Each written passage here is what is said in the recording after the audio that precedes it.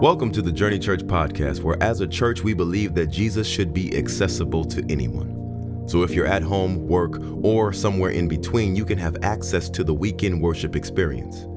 We'd love for you to stay connected with us by visiting us at journeyorl.com or any social media platform using @JourneyORL. Thanks for being with us, and we really hope you enjoy this message.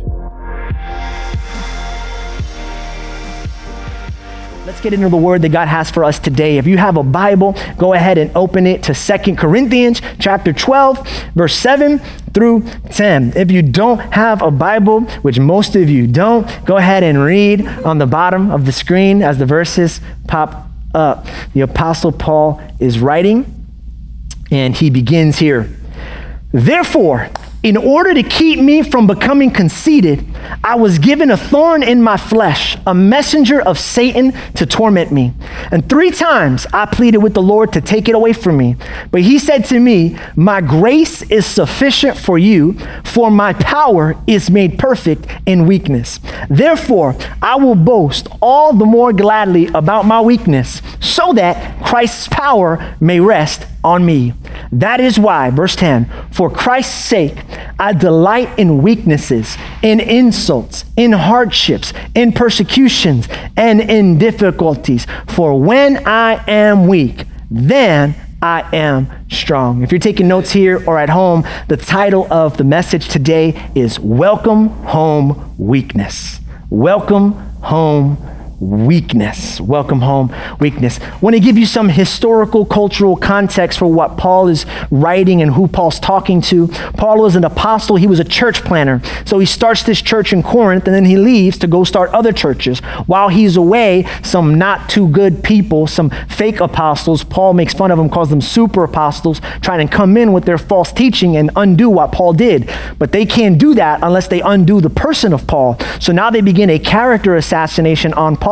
They start talking about how short Paul is. They start talking about how Paul's it's true. They start talking about how Paul's not a good speaker and about how Paul has no credentials or letters of recommendation. And now Paul is in a position now. Paul has to defend himself because he's thinking, if they lose respect for me, I won't be able to help them because I won't be able to write to them. So I got to earn their respect, because if I don't earn their respect, then I can't help them. And seeing no other way to earn their respect, Paul does something in chapter 11. Paul begins to brag. Or let me say it in a different way for all of my Gen Zers. Paul flexes on them. He flexes on them. He's like, you think I'm nobody? And he does. And so in chapter 11, he just starts bragging. He goes, oh, you like these people because they're Hebrew? He goes, I'm more Hebrew. I don't know what that means, but he's more Hebrew. He goes, you like these people because they're Israelites? He goes, I'm more of an Israelite. One of the time he goes, you like these people because they work hard for Christ? He goes, I work harder for Christ. He straight up flexes on them like, look at me, I can do it. And I think the heart behind it, before we begin to judge Paul, the heart behind it is simple. He's saying, I need to be strong, but I can't be strong if I don't appear strong. Now by chapter 12, he realizes that he's wrong. He shouldn't have flexed. He shouldn't have bragged. He shouldn't have done it. And he knows he's wrong. And in chapter 12, he changes his tune and he gets real humble again. But what sticks out to me is that even though he does that in chapter 12, he left chapter 11 in. Like he didn't backspace it. You see what I'm saying? Like, because he wasn't preaching, he was writing. He didn't backspace it like you do with your text message that you send to your friend that you're mad at, and you write it the first time, and you're like, no, that's not right. That's not what I meant to say. And you delete it, or that email, you write it, and you're like, no. He left it in there. And I think the reason why he left chapter 11 in there is because he wants us to be able to relate to him. He says, listen, you're not the only one that feels the pressure to appear strong. I feel the pressure to appear strong too. Have you ever felt the pressure to be strong for someone else? Have you ever felt the pressure to be strong for a spouse who's sick? Have you ever felt the pressure to be strong for your kids who were scared? Have you ever felt the pressure to be strong for a parent who's stuck in quarantine? Have you ever felt the pressure to be strong for employees who are stressed whether or not they'll get their paycheck? Have you ever felt the pressure to be strong for a friend who doesn't know God and they're like, you know Jesus, will you pray for me? You're like, well, I need somebody to pray for me right now. You're talking about, I can't pray for you. I need someone to pray for me. He wants us to know that he can relate to the pressure. And at first, that motivation seems real pure. I gotta be strong to help other people. But if it was just to help other people, then why do we also feel the pressure to be strong for strangers? You ever thought about that? Like, we're online now and we're getting a lot of people online, and I feel like I've arrived, guys. I want to tell you how I know I've arrived. We got internet trolls now. Come on, somebody. Hey, you know you made it when you got haters. We got internet trolls, man. They'll come on the live feed and they'll drop some stuff, or like the sermon, they'll just say like, I don't know the Bible and stuff. And I'm just like, wow, okay. And the crazy thing is I could care less about their opinion, or at least I want to be the kind of person. But when I see it, I'm like, ooh, you know what? Next week I'm gonna preach fire. What? Next week I'm gonna come in and I'm gonna blow you away. And it's weird because I'm not trying to help them. Here's what I'm trying to be strong for. I'm trying to protect me. I find that we feel the pressure to be strong for two reasons. One is we do want to help people, but a lot of times we feel the pressure to be strong to protect ourselves. I feel like strength in our lives is oftentimes more armor than arms. It's oftentimes more defense than offense, more shield than sword, especially if you were hurt when you were younger. If you were hurt when you were younger, it's usually the people who were hurt the most when they were younger who feel the most pressure to be strong because they don't want to let anybody in. And there's a problem with trying to be strong. 4 things that I've found that's a problem with trying to be strong. First off, if you're trying to be strong to help other people, you're not helping anybody by being strong. Because if you're trying to be strong by helping other people, guess what other people are thinking while you're strong in a scary situation? Here's what they're thinking: why aren't I strong? And you think you're being strong is helping them, but it's actually making them feel bad about themselves. The other day, Liz would remind me saying this, but she had, kind of a little mini breakdown type thing. And I was like, all right, let's talk about it. It was like 2 weeks ago. I was like, all right, let's talk about it. And we sat down, we started to talk about it. And she's like, I just feel this pressure to be strong for you. And I feel this pressure to be strong for the kids. And I'm the pastor, and I feel this strong to be pressure for all the ladies of the church that need guidance and support. And I said, but where do you get that pressure from? And she said, from you. I was like, I never put that pressure on you. She goes, no, you never put it on me. But when I saw you being strong, I thought, well, then I gotta be strong too. You don't help anybody by appearing to be strong in scary moments. You just put the pressure on them. That same pressure that you're carrying, you put it on them. Secondly, you don't help other people by pretending to be strong when you should be feeling weak, because when you pretend to be strong, here's the worst thing that can happen: people think that you actually are. And then when they start going through situations, guess who they're coming to save them? To you, because you're always there to rescue them. And now it's worse because you just traded the pressure to be strong for the pressure to be a savior. Wow. And now everybody's coming to you to get them out of your situation. Why wasn't everybody coming to me? Why don't they go to them? Because you keep answering everybody's problems. Because you keep putting yourself in your situations where I'm going to rescue. But your title's not savior, your title's mom. Your title's not savior, it's wife. Your title's not savior, it's husband. Your title's not savior, it's friend. Your title's not savior, it's teacher. Your title's not savior, it's employer. Your title's not savior, it's pastor. Your title's not savior, it's minister. Your title's not savior, it's person. Yeah. You're not a savior, you can't be a savior. You can't help someone else by pretending to be strong. And let me talk about those who now let me talk to those who put on strength as a way of protecting themselves. That doesn't work either. Why? Because strength is an unbiased bouncer. You know, like a bouncer, the person who stands outside of the club, not letting people, I've never been to the club, so I wouldn't know, but Delilah knows, you know what I'm saying, about the club. And so, no, I don't know. But maybe she does, I have no idea. Is an unbiased bouncer. Let me tell you a quick story. I remember being a teenager and my youth leader, I went to him because I was in a situation. I was like my first serious girlfriend, and she cheated on me. And so I went to him, we're in the car, we're talking, and I'm like, man, I don't want to say his name because I think he watches the stream now, but I'm like, hey man, my heart is broken, what do I do? And he said, I'm gonna tell you what you do. Now, I didn't know that he had just got out of a situation where his girlfriend had the same thing, cheated on him. And so he's giving me advice, but I don't know what's coming from a hurt place. And he's my youth leader, so he's supposed to, give me God's word. And so I'm like, what do I do? He goes, I'm gonna tell you what to do. He goes, you need to have a heart of ice. This was his advice. He goes, you need to have a heart of ice. He said, because no one can hurt you if you have a heart of ice, if you don't let him in. Well, I just took his advice because I thought it was, the word of God.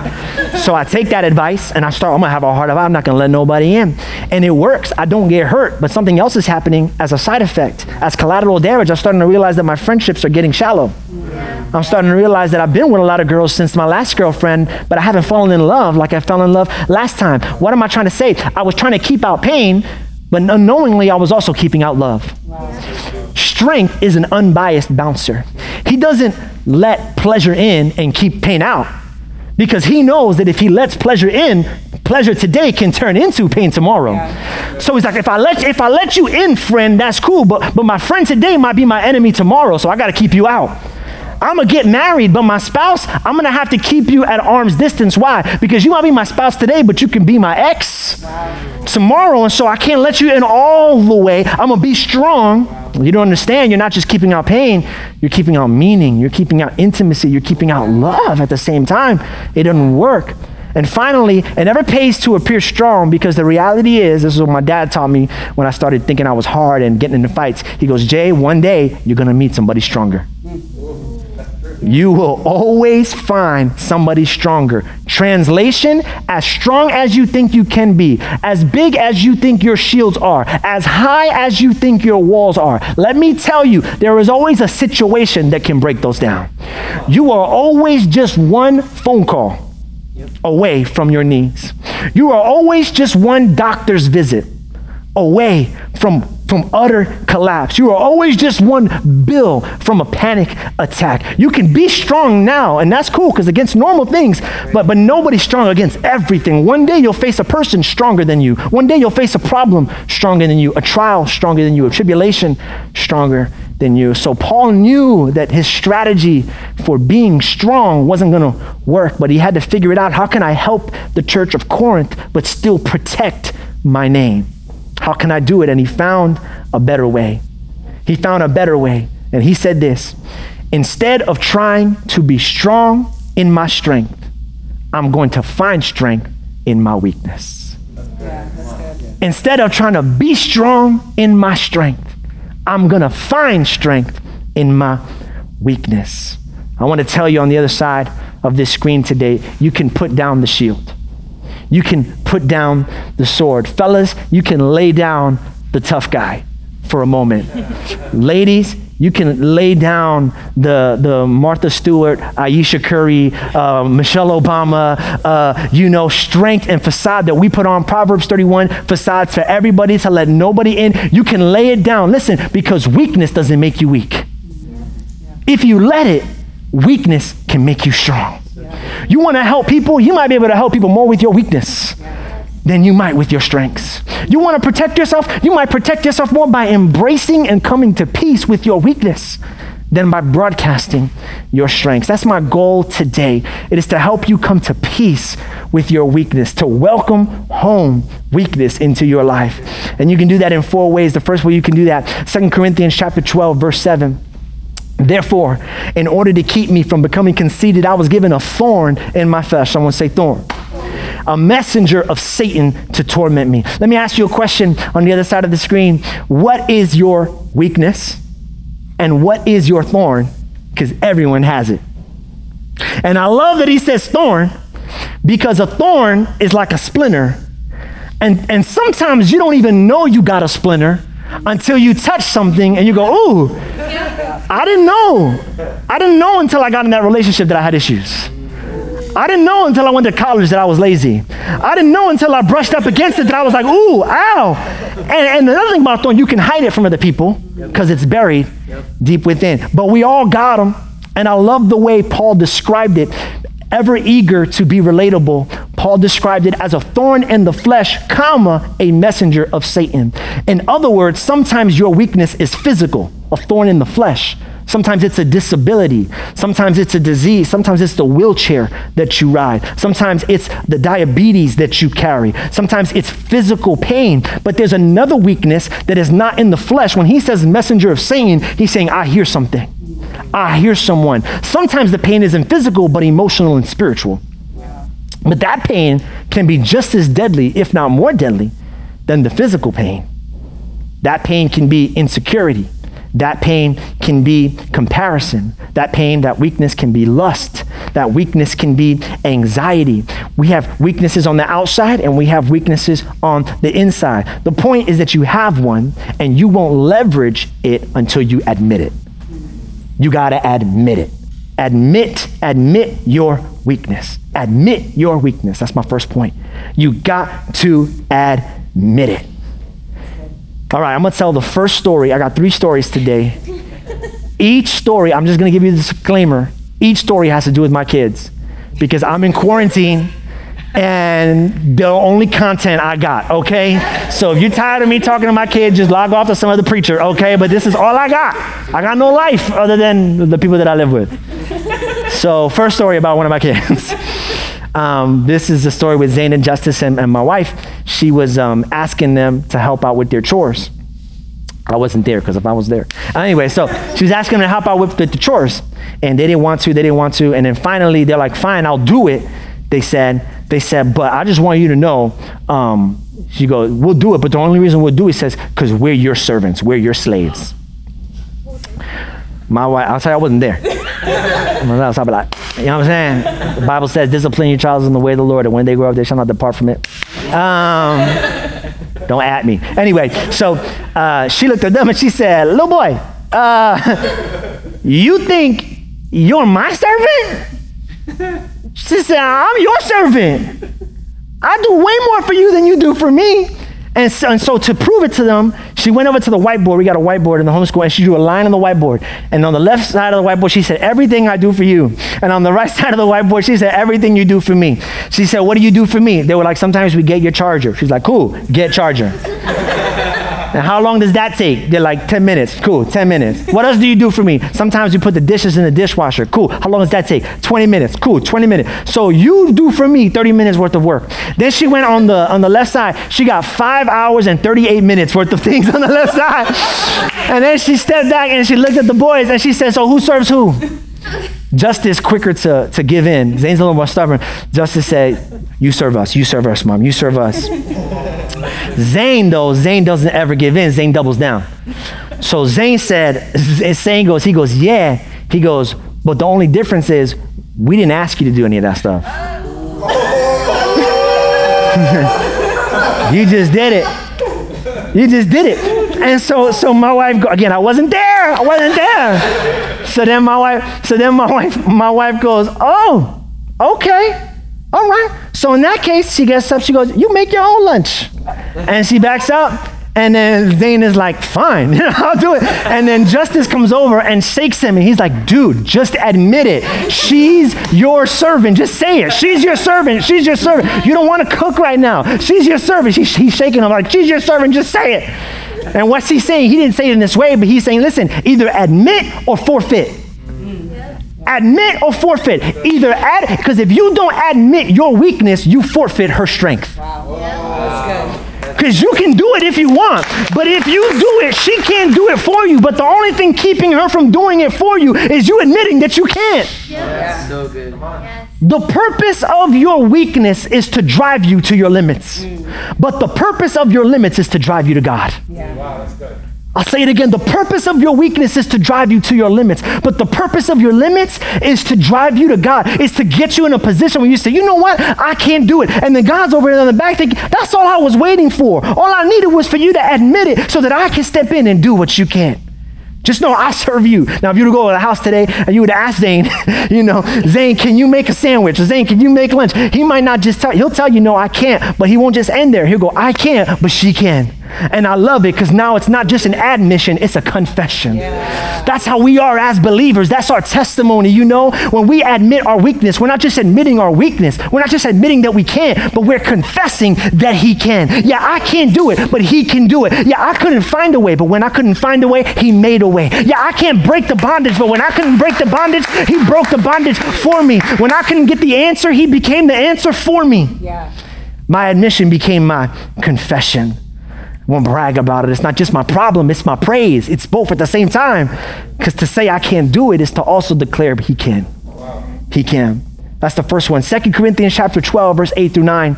3 times I pleaded with the Lord to take it away from me. But he said to me, my grace is sufficient for you, for my power is made perfect in weakness. Here's the second thing you got to do. The first is admit your weakness. The second is accept your weakness.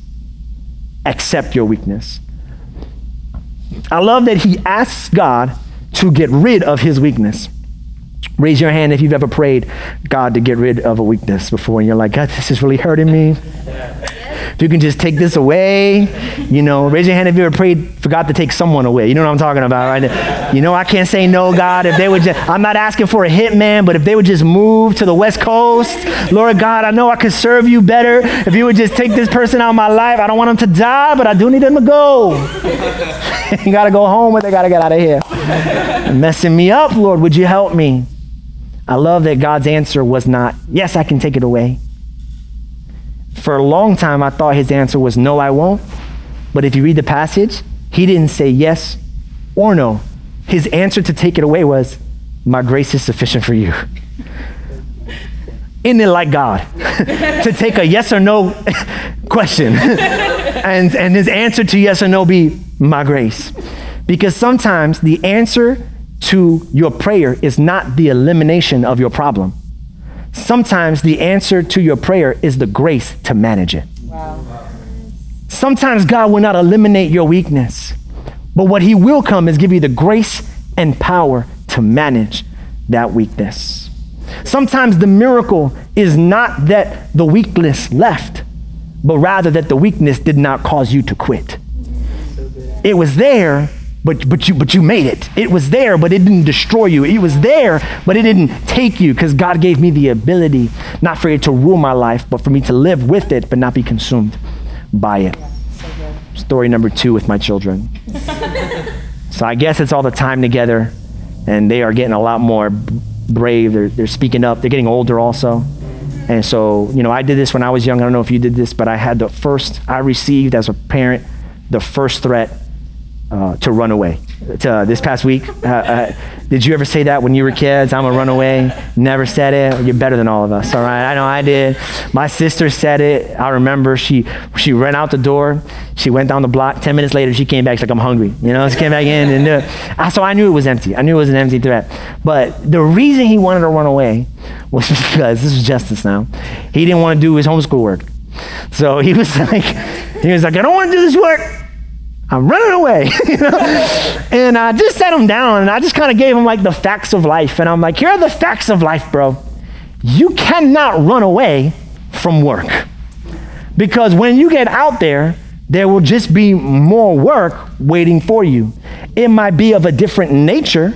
It might be in a different form, but work is a part of your life. You cannot separate you from work. You can't run away from work. And I wanted to tell you, not only can you not run away from work, you can't run away from your weakness.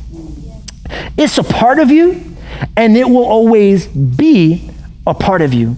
It's going to be a part of your life. It's going to be a part of your, and don't let that discourage you. And you know this. This shouldn't discourage you. This should make sense. Yeah. Because you've been praying for God to get rid of things, and they'll go away for a season, but then in the next season they come back and you're like, I thought you got rid of that in the last season. This shouldn't discourage you. This should encourage you. Listen, sometimes your weakness doesn't come to visit for like a whole month.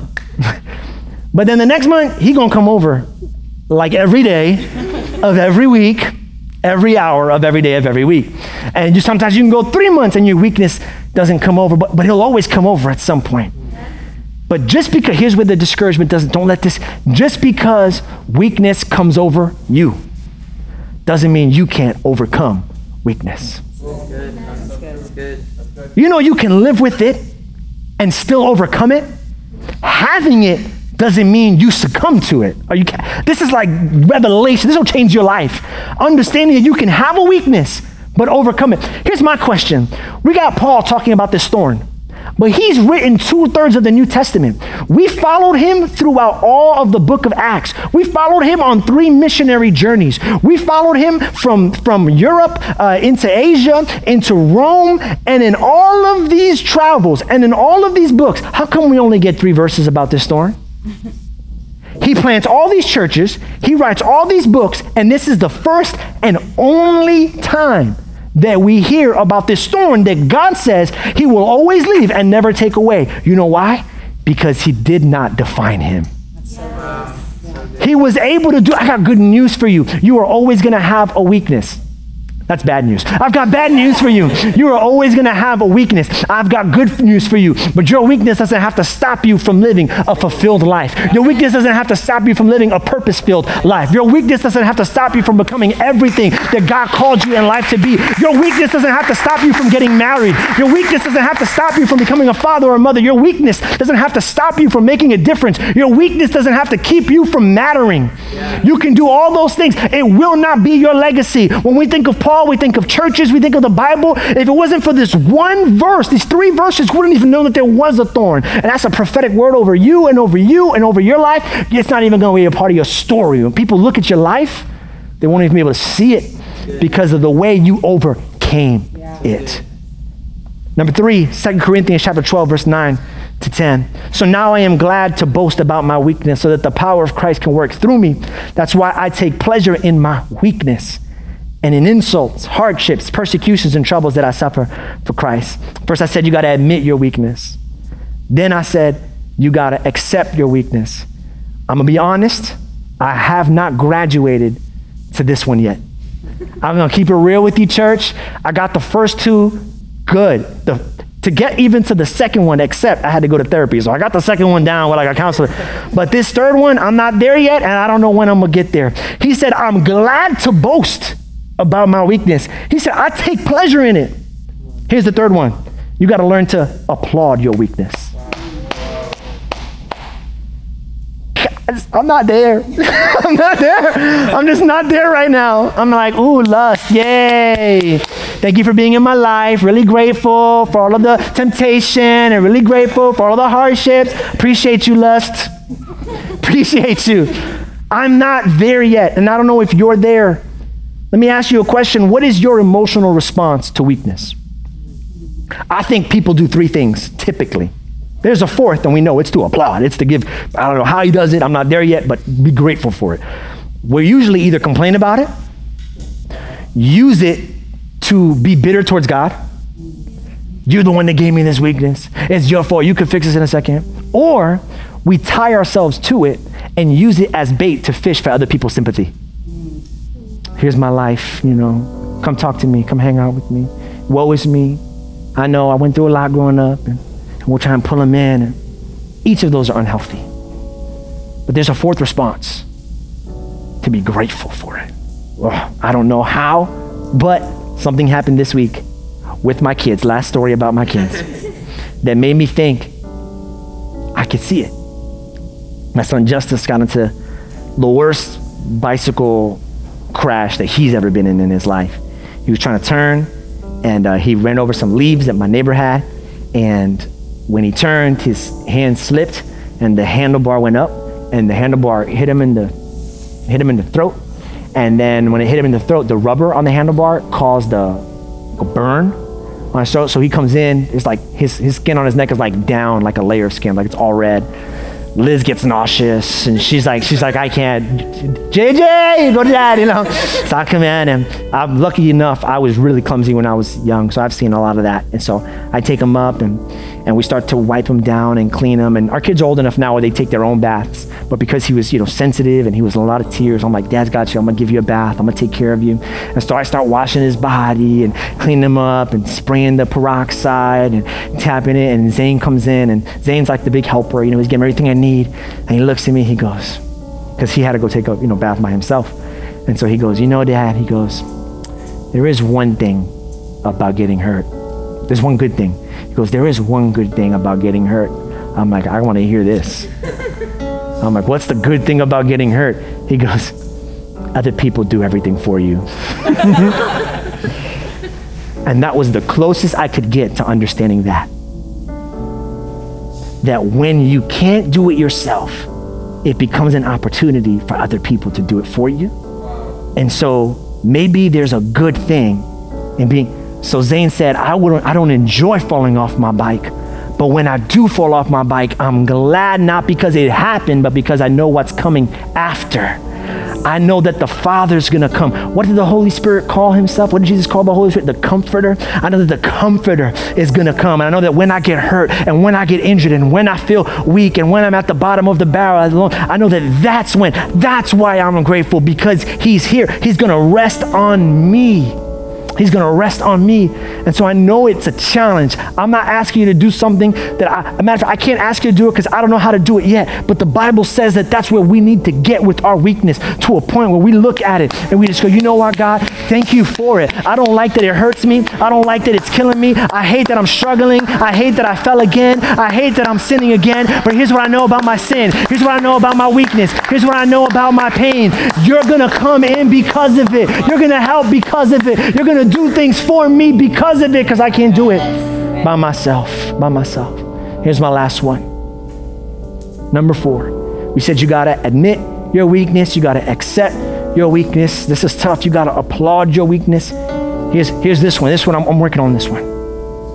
2 Corinthians 12:10. For when I am weak, then I am strong. So in order to be strong, you got to be what? Weak. Now here's my question. Are you? Because a lot of people are trying to be strong, and they're trying to be strong so hard, they're not being weak. And because they're not being weak, they can't find true strength. Here's my last one. You got to allow your weakness. Allow your weakness. I bump into people all the time who are trying to be strong right now, and I get it. But it's breaking my heart. They're trying to be strong for the people in their family and be strong for their friends and be strong for all these things. And I can see God looking at them off to the side. If I could touch you guys, I would want to use these illustrations, but I can't. So I'm just going to do a 2-person, 1-man illustration. So I'm you, okay? And I'm you. And I'm here and I'm like, oh, COVID-19, I got this. You're not going to bring me to my knees. And then it's like, oh, another month of shutdowns. I got this. You're not going to bring me to my knees. And it was like, oh, my job's starting to lay people off. I got this. You're not going to bring me to my knees. And we're strong. And God's on the other side of that going, okay, that's not going to bring you to your knees. That's not going to bring you to your knees. That's not going to bring you to, well, bro, what is? Because that's where I'm trying to get you. Tell me then what is going to get you to your knees, because that's why I allowed all this, to get you from this to this, because this is where my strength is made perfect. This is where my power comes through, not in a posture of strength, but in a posture of weakness. When you get down to your knees and you go, God, I can't do this without you. I'm broken. I'm empty. All of the weight around me, all of the pressure within me, the temptation, the weakness, the hurt, the lust, the comparison, the anxiety, the insecurity. It's beating at my brain. It's beating at my heart. When you get to this position, God goes, oh yeah, that's what I was waiting for. That's what I needed to do. And I just want to encourage you right now, if you're watching me on this screen, will you get here to this place? Maybe you need to physically get here right now on the other side of the screen. Well, I don't want to kneel, that's weird. We're living in weird times. Maybe you just do that, but even if you feel uncomfortable, in your mind and in your heart, will you just get to this place right now? Stop trying to carry the weight of the world. Stop trying to lift up other people's lives and other people's burdens and carry other people's problems. Just be broken. Just surrender. Just let it go. Just be weak. Because when you're weak, when you get into this place, that's when God says, now I can really work. Right now where you are, go, just bow your heads, close your eyes right now. Come on, I just feel the presence of God right now ministering on that side of the screen right now. Come on, he's telling you, let it go. Stop trying to carry it. Be weak. Let it, stop trying to carry all this. Let it down. Let it go. I've got you. Let me carry you. Come on, you either admit or forfeit. But if you admit your weakness, you won't forfeit my strength. Let me be strong for you, God says. Let me be strong for you. Come on, I'm speaking to the parent right now that's trying to be everything for your family. You can't. Come on, I'm speaking to the mompreneur right now who's trying to do everything and run a business and keep the house going. You can't. Will you just collapse right now in the arms of Jesus? Come on, I'm speaking to the husband who doesn't have the money, but is feeling the pressure to provide for his family, even though he has no idea how he's going to make ends meet. Will you stop acting hard for just 1 second and just collapse right now on your knees in God's presence and say, Lord, I need you now. I need you to rescue me now. I got to have you now. I got nothing. I got nothing. I'm talking to the person who's walking through a divorce right now, and you're trying to be strong for your son or your daughter. Well, it's okay. Just be broken. You can minister to your son or daughter more in your weakness than you can in your strength. Just be weak right now. Just be weak right now.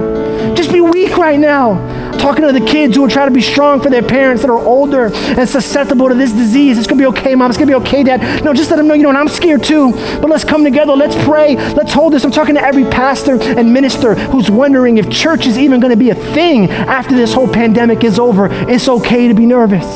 It's okay to be scared. Be weak. Stop trying to stand up. Let the pressure do what the pressure was designed to do, which was bring you to your knees. Right now, Father God, we receive your strength right now. Come on, I know this is like, I wish I could lay hands on you, but I believe the Holy Spirit can touch you right now. Holy Spirit, I pray right now that you would right now breathe strength right now. Lay your hands right now, strength right now through that screen, strength right now. Come on. Supernatural glory. Holy Spirit right now, power right now. Come through like only you can. We receive your strength. Would you let that be the prayer of your life right now? We receive your strength. Come on, say it with me. We receive your strength. We receive your strength. We receive your strength. I lay down my strength and I receive your strength. I receive your strength. While we're in this position, there's some people, you've never surrendered your life to Jesus. You've been trying to do life on your own. Here is the moment. Here's the opportunity right now. Jesus is waiting, arms open wide, saying, fall into my arms. I want to get rid of your past. I want to start a brand new life with you. If that's you, you're watching this sermon, you go, Jesus, I need you. I need you, man. I'm not a Christian. I wouldn't consider myself one, but I want to have a relationship with you today. It's right here. This is where it happens. Not necessarily physically, but in my heart and in my mind, I lay it all down, God. I give it to you. If that's you, when I count to 3, I want you to raise your right hand. Jesus, I need you. 1, 2, 3, right now, all over this room. Jesus, I need you. Jesus, I need you. With your hand lifted high, come on, repeat this prayer after me. Repeat this prayer after me if you're in the room. Jesus, I need you. I fall into your arms. Amen. Amen. Amen. We hope you've enjoyed this message, and we would love to hear your story and how this ministry is changing your life. Please email us at amen@journeyorl.com. And if you would like to support financially, you can give online at journeyorl.com/give. If you're in the area, join us on Sunday for the full experience. Have a blessed week.